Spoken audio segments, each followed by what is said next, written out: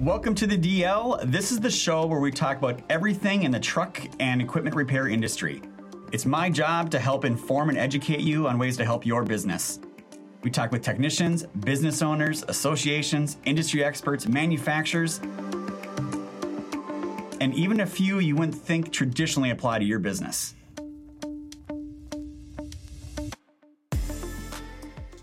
Welcome, everyone, to another episode of the DL. I am your host, Tyler Robertson, the CEO and founder of Diesel Laptops. This is the podcast show where we talk about everything to do in the heavy truck and the equipment world in regards to repair, entrepreneurism, business, parts.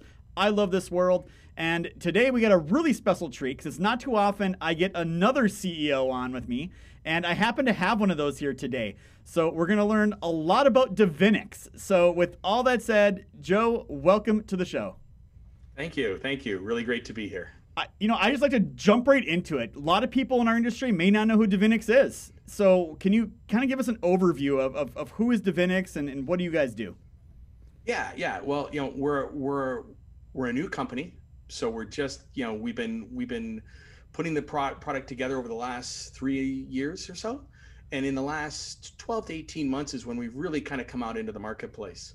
So what do? We're a learning and workforce management system. And what I mean by that is we help our company, our customers, the companies that use our software, we help them standardize, automate, and centralize all of their training and operational activities.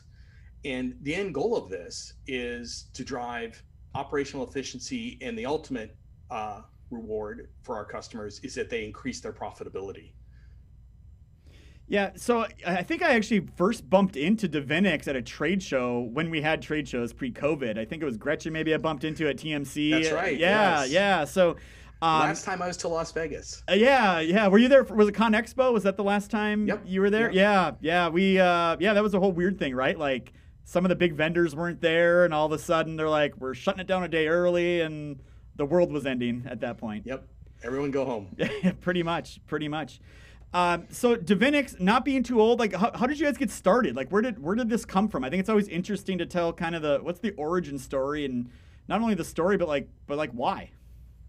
Yeah. So this one actually goes way back. So my first job, and it's part of why I'm like so excited to be talking to you folks at Diesel Laptops and stuff. Believe it or not, my first job out of school, graduating from The Ohio State University, was working for the Ford Motor Company in their F250, 350, 450 heavy duty commercial vehicle line. I was in the engine product strategy and development area. And so we did work both on product development, but also the manufacturing and all of that stuff. And so I got to spend an enormous amount of time in engine assembly plants and truck assembly plants all over the country. And it was really amazing to me the amount of how Ford, we worked really, really hard to standardize and wherever we could, and mind you, this was a couple decades ago, automate all of the tasks, the training, and everything else on the assembly line. Because if you don't do that to drive that operational efficiency, you can't produce 40 to 50 trucks per hour and have every single one of them start every time they come down the end of the assembly line, which is always an amazing. I still today am amazed that you can produce 50 vehicles in an hour, literally one every minute, and every single one of them starts the very first time when they come off the end of that assembly line. It's just, that's really interesting. That's always been amazing to me. And then as I went on and I went to eBay and then I went to MaxPoint, we were an advertising technology company, and we had about 30 account managers that ran and helped customers do over $150 million worth of business with us annually. And so they had to be incredibly efficient, and people would actually generate the revenue at about $10,000 to $12,000 a time. So you can see that was a relatively low price for advertising, but very high volume, high velocity type process. And we had to develop lots of standardized process and automation. And so for all of our founders, this has kind of been, DaVinix kind of represents our life's worth of learnings about how software can help and really change how companies can standardize, automate, and centralize all of their training and operating activities and procedures. And so, this is kind of us taking 20 plus years of experience in trying to get the software to do it. So are you one of the founding members of DaVinix and everything? Is it a group of people? No, it was myself and Kirk Carlson. We turned on the lights probably late 2018. Started working with a lot of experimental stuff, kind of experimenting, if you will, in the lab with a lot of our AI and voice recognition software that we've developed. And shortly thereafter, brought on Gretchen Joyce, joined us, and the three of us were the same three that had DaVinix, that had built MaxPoint previous to this, a decade earlier. And so we kind of started the process of getting the band back together. And we've been steadily bringing back people that we work. I mean, like all kind of entrepreneurs or tech entrepreneurs, is we have this kind of cohort of people that we've intersected with over the last so many years of working. And it's always fun to get those teams and reformulate them on new problems in new areas. And so that's what DaVinix is. And so we're really excited about everything that we're building. So we'll get into some details on exactly how your product and how it relates to our industry. But when you guys first had this idea and first formed this, was it to make a piece of software that works in heavy truck or medical or these certain fields, or was it to make something kind of broad? Where did you guys start, and did that change at all through the process? Yeah, we didn't have a specific industry where we said, okay, here's a specific industry and we're going to build our software to that spec to begin with. We started more with a kind of a classic engineering problem, which is, how can you use the power of voice, artificial intelligence, and mobility together can you wrap those three software concepts, if you will, and get them to work in an integrated system so that people can get the training and the instructions or do activities literally on demand in real time on the job. And the minute you get to the point of on the job, then you quickly realize that you got to make sure that you can't use your hands, because majority of jobs, even whether you be working in repairing an F550 or you're sitting at a desk typing, your hands are not free. If you have to go and operate another software, you have to go and do something else. We wanted to get to that idea of, okay, we can use voice to liberate you from the keyboard. And could you use AI to make it so that you can take areas like reports that you used to fill out on an iPad or reports that you would fill out on paper? Can you use AI to bring those into a software environment and make them and convert them from a two-dimensional piece of paper to a, if you will, three-dimensional voice dynamic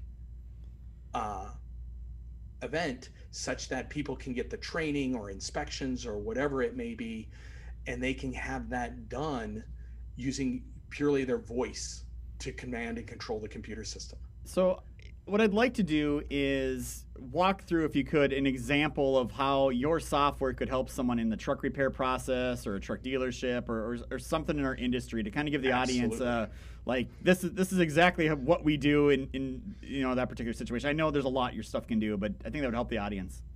Right, and that's so. Let's take a real world example. Like, there's no better than not hypothetical. Let's take a real customer. They are call it an S&P 100 company. They have a fleet of service vehicles that spans the entire country. These vehicles range from F-150s to Econolines to Mercedes equipment vans, whole gamut. That group, they have a large group of people that are for safety and inspections and to make sure that preventative maintenance, so call it preventative maintenance and safety operations. And so they use our software where they've uploaded all of their what used to be paper manuals and paper procedures, and our AI has converted them for them into software, digitized them, if you will, and they use those every day, every week, every month across the country to perform inspections, to get information on what type of repair they should do, and all this broad range. And all of that reporting is automatically created. So they have They no longer have to do manual reporting. So they no longer have to fill out the worksheet next to the machine. If you're working, for example, and they do these both in the field and in centralized locations, they don't have to go to another computer to type in, I did this, I did that, that checks, that checks. They simply use their voice, walks them right straight. They walk right straight through it. In essence, they never put the tools down. And they're able to complete those reports. That reporting is all automated. So they took their corporate reporting and it gets just filled in automatically and submitted up to the corporate folks. And for the corporate folks, the benefit is they now have a real-time, standardized, centralized reporting system. One system that allows them to put the training and procedural elements, information, content, whatever you want to call it, they can put that into the system to make sure that everyone's doing their inspections correctly and all the work's being done correctly. Then all the reporting comes right back into their corporate systems. And then from that, they also get the ability to do deep analytic deep dives to understand, hey, what's working right in my operations, what's not, what repairs am I having to do the most often? Are my brake jobs more common than, say, a air cabin cleaning filtration system change? All of that has enabled them to save literally thousands of man hours a year. Yeah. And even smaller organizations have the same problem, right? So I worked at a truck dealership before, and we have constant things you need to do: preventive maintenance on customers' trucks, annual DOT inspections. There's just certain things that have to happen. Even a quick check. We did a complimentary quick check every time. And it was a real pain to have all this paperwork floating around all over the place, and everyone kind of did a little bit differently. You had no good way to make sure it was all done accurately. And even when it was done, you would love to be able to analyze it and say, hey, why does Joe catch more tire issues than Frank when he's doing inspections? Obviously, we have a training thing, or we need to go find out why this is, because there's opportunities in your organization when you start looking at data. And Gretchen did this for us a while back, where we gave her one of our step-by-step guides for a fault code. And she's like, well, let our system just kind of absorb that information. So we gave it to you guys, and it took a little bit of time, and it came back, and it was like, oh, great. Now here's like the step-by-step walkthrough of that guide in a digitized format.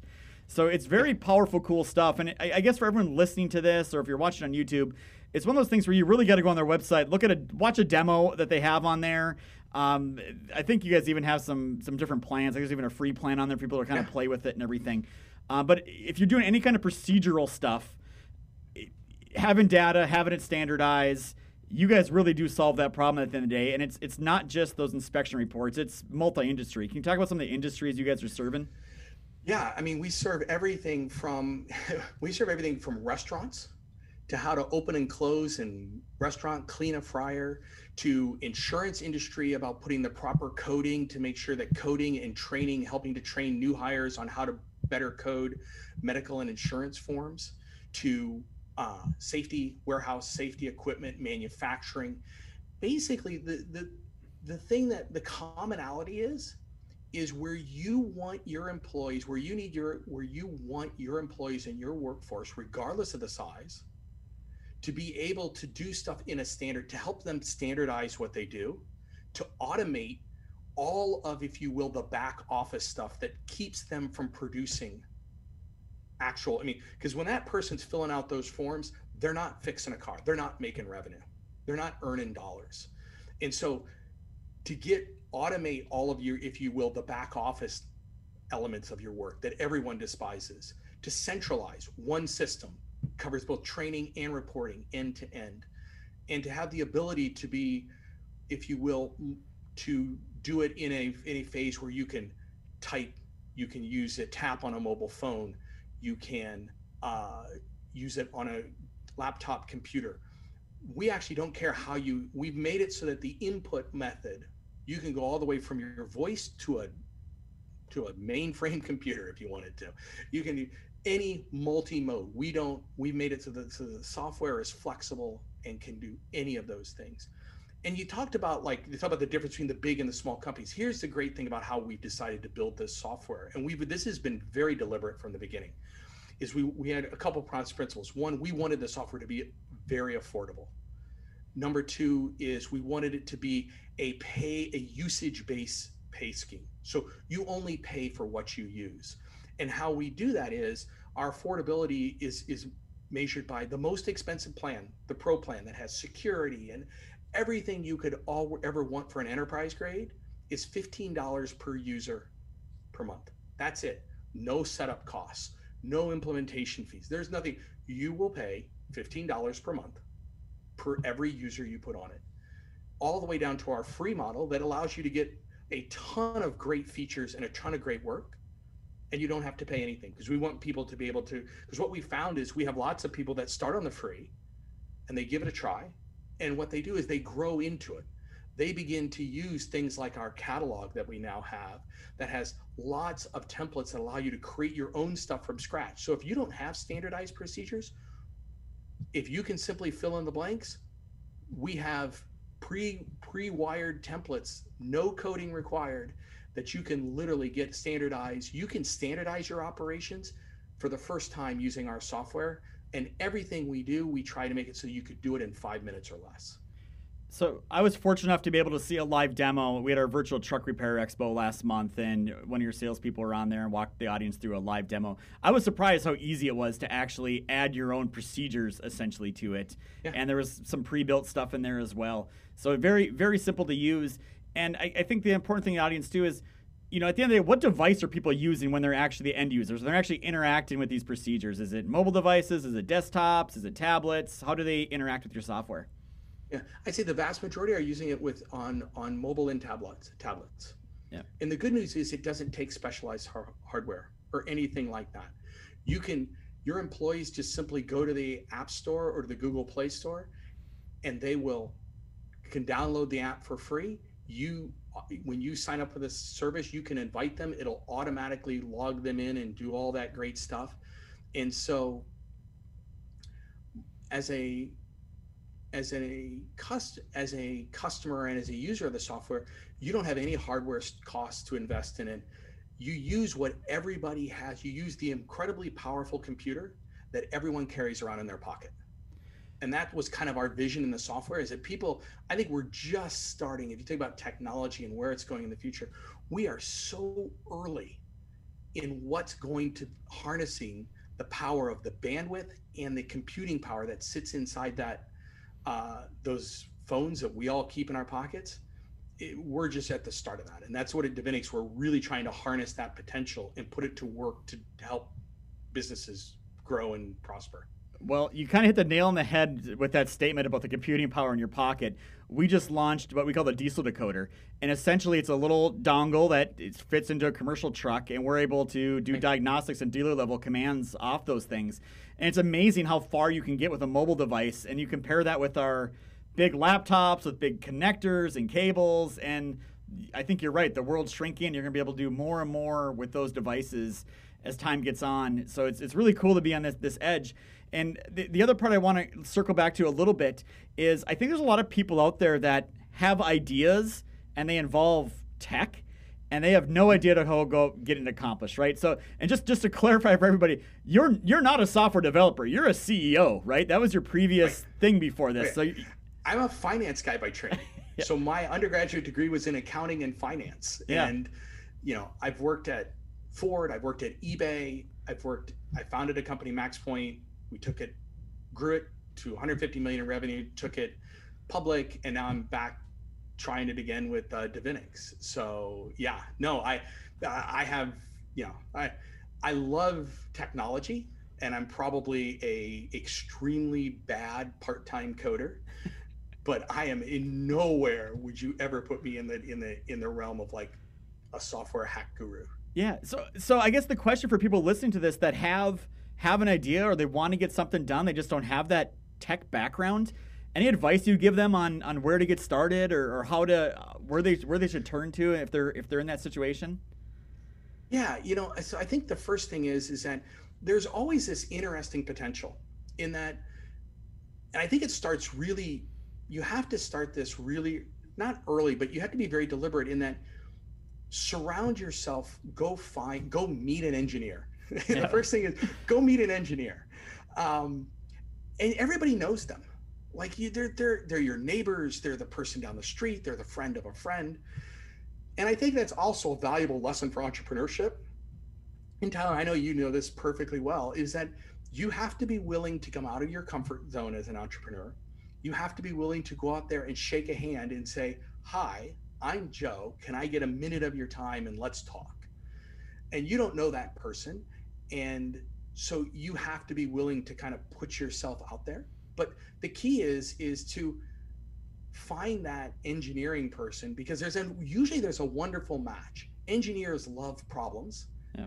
And so the person I work with, his name is Kirk Carlson. He's a CTO. We've actually known each other since we were undergrads at Ohio State. And in fact, Max Point, DaVinix is now our fourth company we've done together. The first couple were complete failures. I mean, you also have to become comfortable with the fact that, failure is going to be your friend and your companion. And so we started out, we helped to pay for part of our educational expenses. And I'll just leave those in quotes, educational expenses, at Ohio State by selling software that helped people move grades and student data from department to department. Yeah. And I would literally, we had just did some simple software programming for them, and they paid us for it. We both went our separate ways. He became head of software engineering. I went on to a bunch of different things.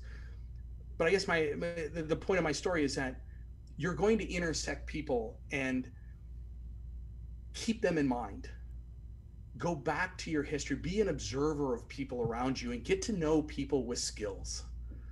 I think that's the number one. You want to know how to become, how do you solve your kind of technical skill problem, is be an observer of people with skills and get to know people with skills. And then surround yourself around those with that. And, example of Gretchen Joyce, I mean, we met the first week. We both started at eBay within a week of each other when eBay was like less than a couple hundred people. And her skills are incredible skills at understanding a customer and understanding customer needs and getting customers to open up. Like, I've never met anyone in the world that has the ability to people just spill their life story when they talk with her, which is incredibly valuable. Is that customer feedback just becomes incredibly important. So, and there's lots of meetups. There's lots of engineering meetups. There's lots of places. Just go get involved in those things. Get involved in your local tech clubs. Go get involved in local areas. Talk to universities, local universities that have computer science programs. Go there and just start meeting people. Yeah. I mean, so many things you said there to comment on. You mentioned like the failure is okay. And it was funny. Just somebody was in my office the other day and they're like, man, I was talking to someone like, Tyler's got the Midas touch. Everything they turns out well. And I'm like, that's because they don't see the 20 things that failed that never made it off the floor. Like that's why it's not everything. It's a small percentage, and that's okay. And I think that's entrepreneurism and businesses in general, right? Like, don't take risks, but not ones that you can't afford to lose, obviously. Right. And then the other one you mentioned as well is, you can't be afraid to go shake hands and just introduce yourself. And I can tell you, people won't believe this when I tell them, but I'm an introvert. Like, outside of work, I hang out with my family, and that's about it. Like, I don't go out and say hi to everybody and just bum around and meet and greet strangers. I'm more of a stay-at-home quiet, but when I go to like a business meeting or expo, I mean, that's business, that's game time. That's the point you're there, is to go shake hands and meet people and introduce yourself. And you are right, it is super uncomfortable the first couple times you do it, but you get used to it very, very quick. Just I guess kind of talking CEO to CEO here. I mean, the labor numbers came out yesterday. 9.3 million people are open job positions in the U.S. as of yesterday, highest all time. I know we're trying to hire a bunch of people here at Diesel. Are you guys seeing anything of that on your side at all, or what are you guys seeing? Yeah, so it's kind of funny. It is definitely. I'll start with this. It is definitely a challenging labor market, but having a technology company that's dominated by engineers and developers and technology specialists, it's been hard to hire people for 20 years in these areas. So we feel it. It's probably not as acute because in the pure software world, because it's just always been hard. Yeah. But what I do think has happened is that I think it's hard. And I also think, if you think about the pandemic, you think about the implications of all of this stuff that's happened over the last 12 to 18 months, or 12 months plus, I guess, is that it has taken digital transformation and put it on an express freight train and probably moved it forward 6 to 8 years. And so the skills that people need and the skills that people have, we're going to have to get that's going to have to get counterbalanced in. And yeah, it means that there are more people, more different types of organizations looking for software engineers, looking for people who know how to do account management, people who know who are comfortable working on tasks that are mainly driven on computers and such like that. There are more demand for those folks than there's ever been.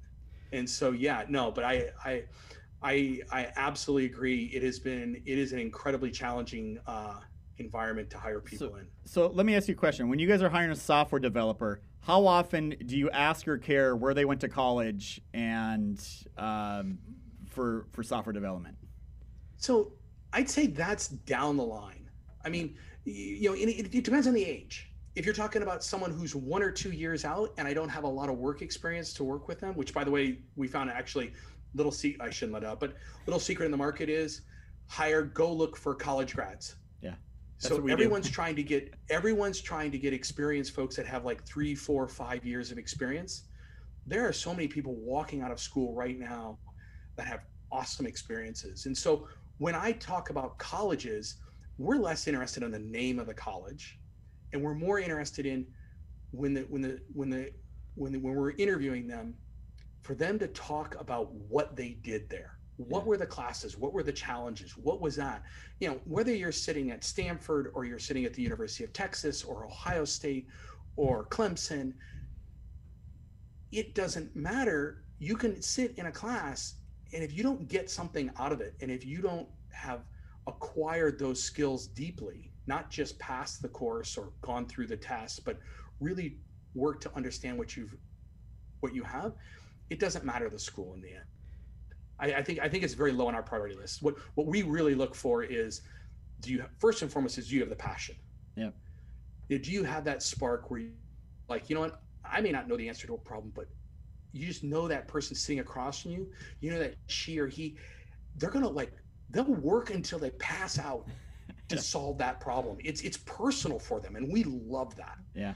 And then beside that, and then if you put that with some technical skills, and most importantly, the willingness to learn a ton, holy cow. Like, then somewhere down the list, there's and you went to University XYZ.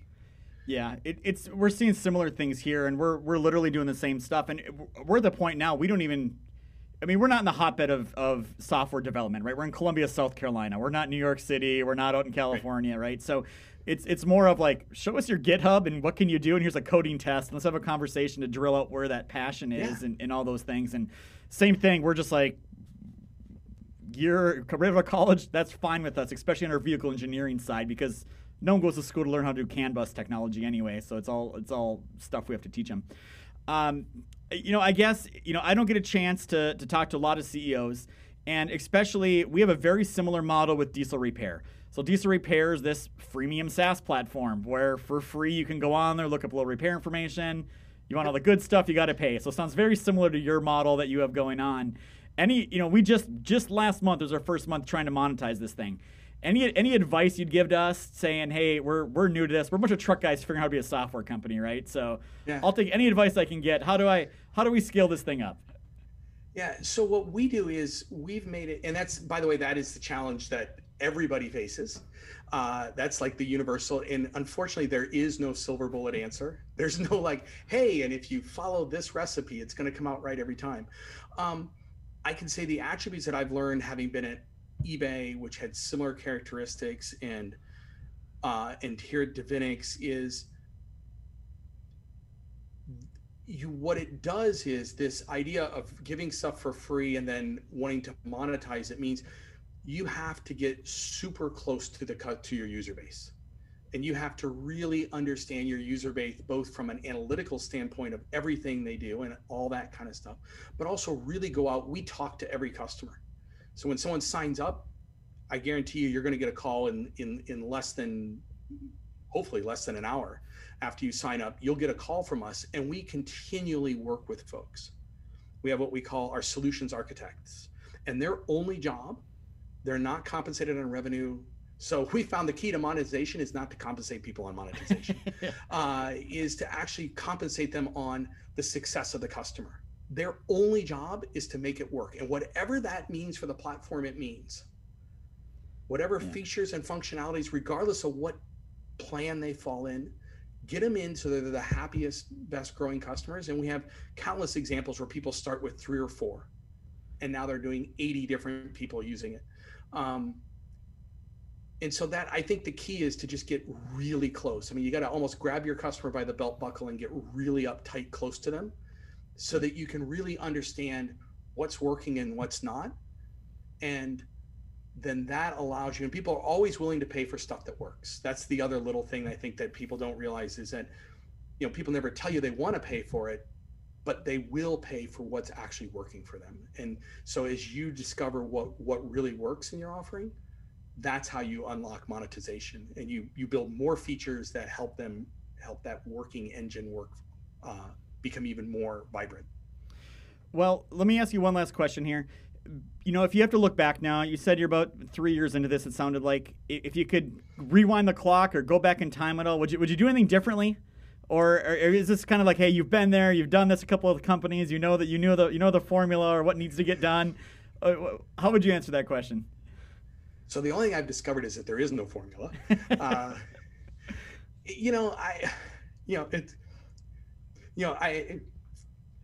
I think the key to entrepreneurship, is that I think most entrepreneurs I know is they're very much, they want to learn from what doesn't work, and we learn very aggressively, and we embrace our mistakes or failures. Like we wrap ourselves in them. We celebrate them actually.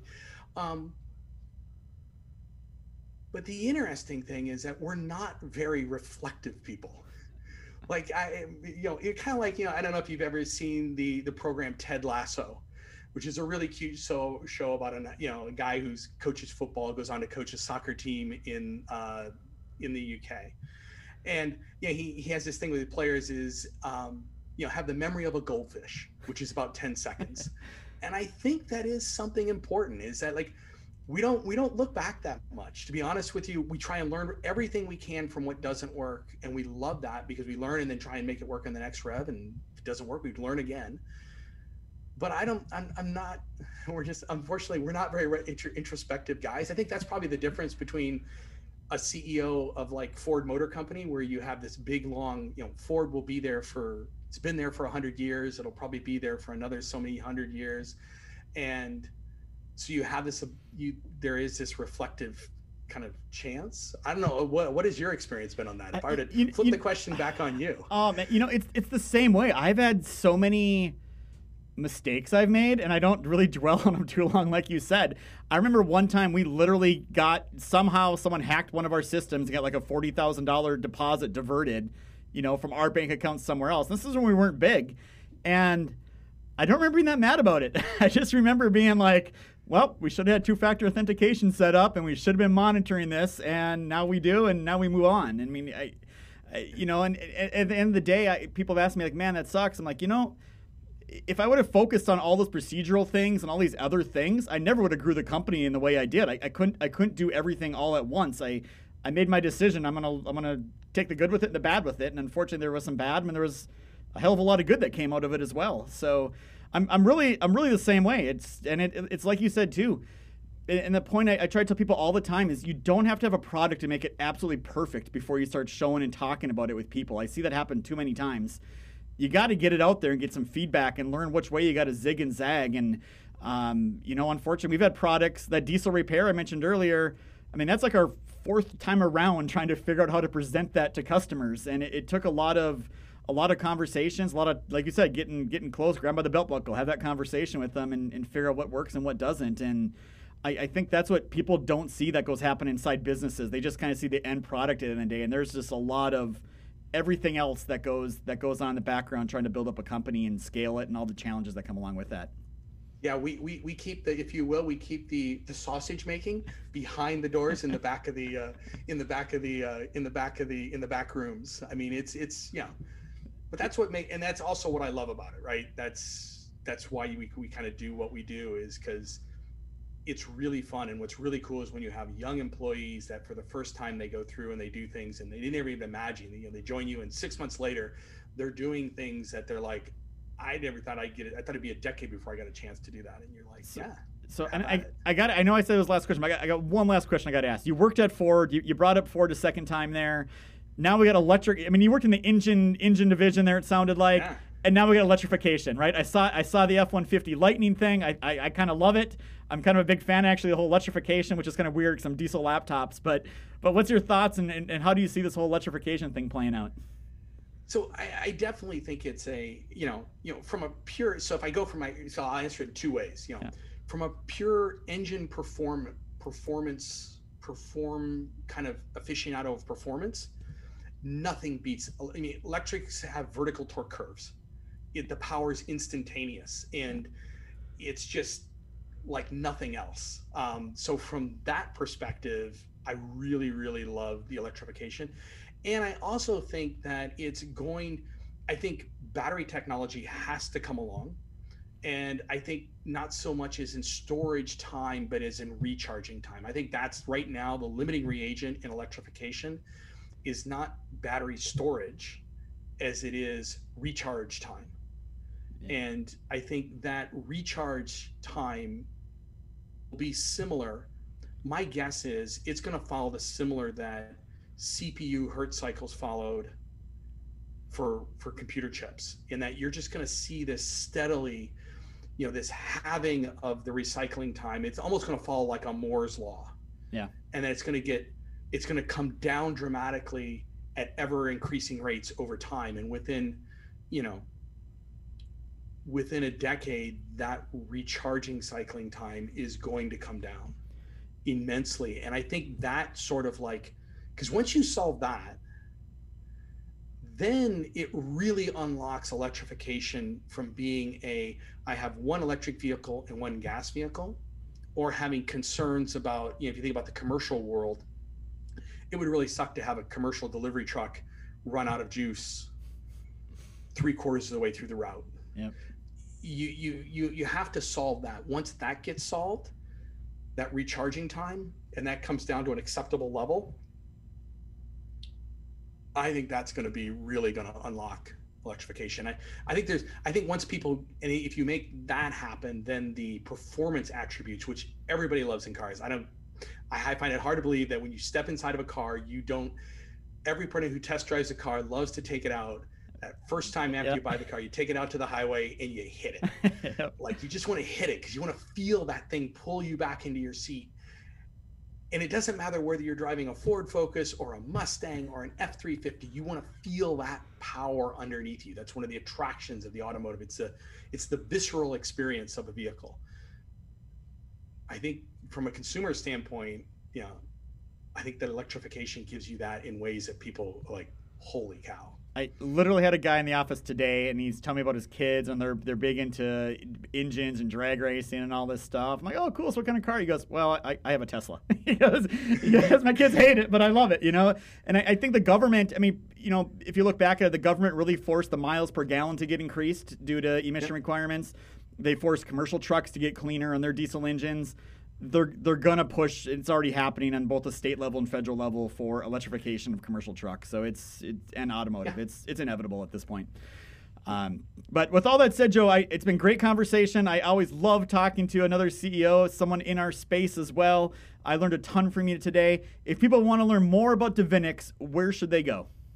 So it's real simple. You go to DaVinix.com and just look around right there. And if you want to get started, just click the Get Started button and sign up, and you can start it for free. Also, if you don't want to do that, if you just want to email us at getstarted@davinix.com, that works too. Well, and one of our solutions folks will be in touch with you to help you get going. Well, we'll make sure to drop the links in the show notes on the YouTube channel, all that stuff. Hopefully we can still drive some traffic there. And again, if you're listening or you're watching this, I can tell you I've seen it in action. I've seen the demos. It is a great piece of software that they have going over there. I think you guys have tremendous success. I encourage everyone to look at it, no matter really what application or what their profession is. You guys really fit into well with it. So thank you very much for coming on the show, sir. Well, thank you very much, and that's high praise coming from folks from all the great stuff that you've built. So well, thanks. Much appreciated. And like we end every episode, remember, it's not just diagnostics, it's diagnostics done right. And using software like DaVinix definitely heads you down that path. So thank you, everyone, for watching and listening.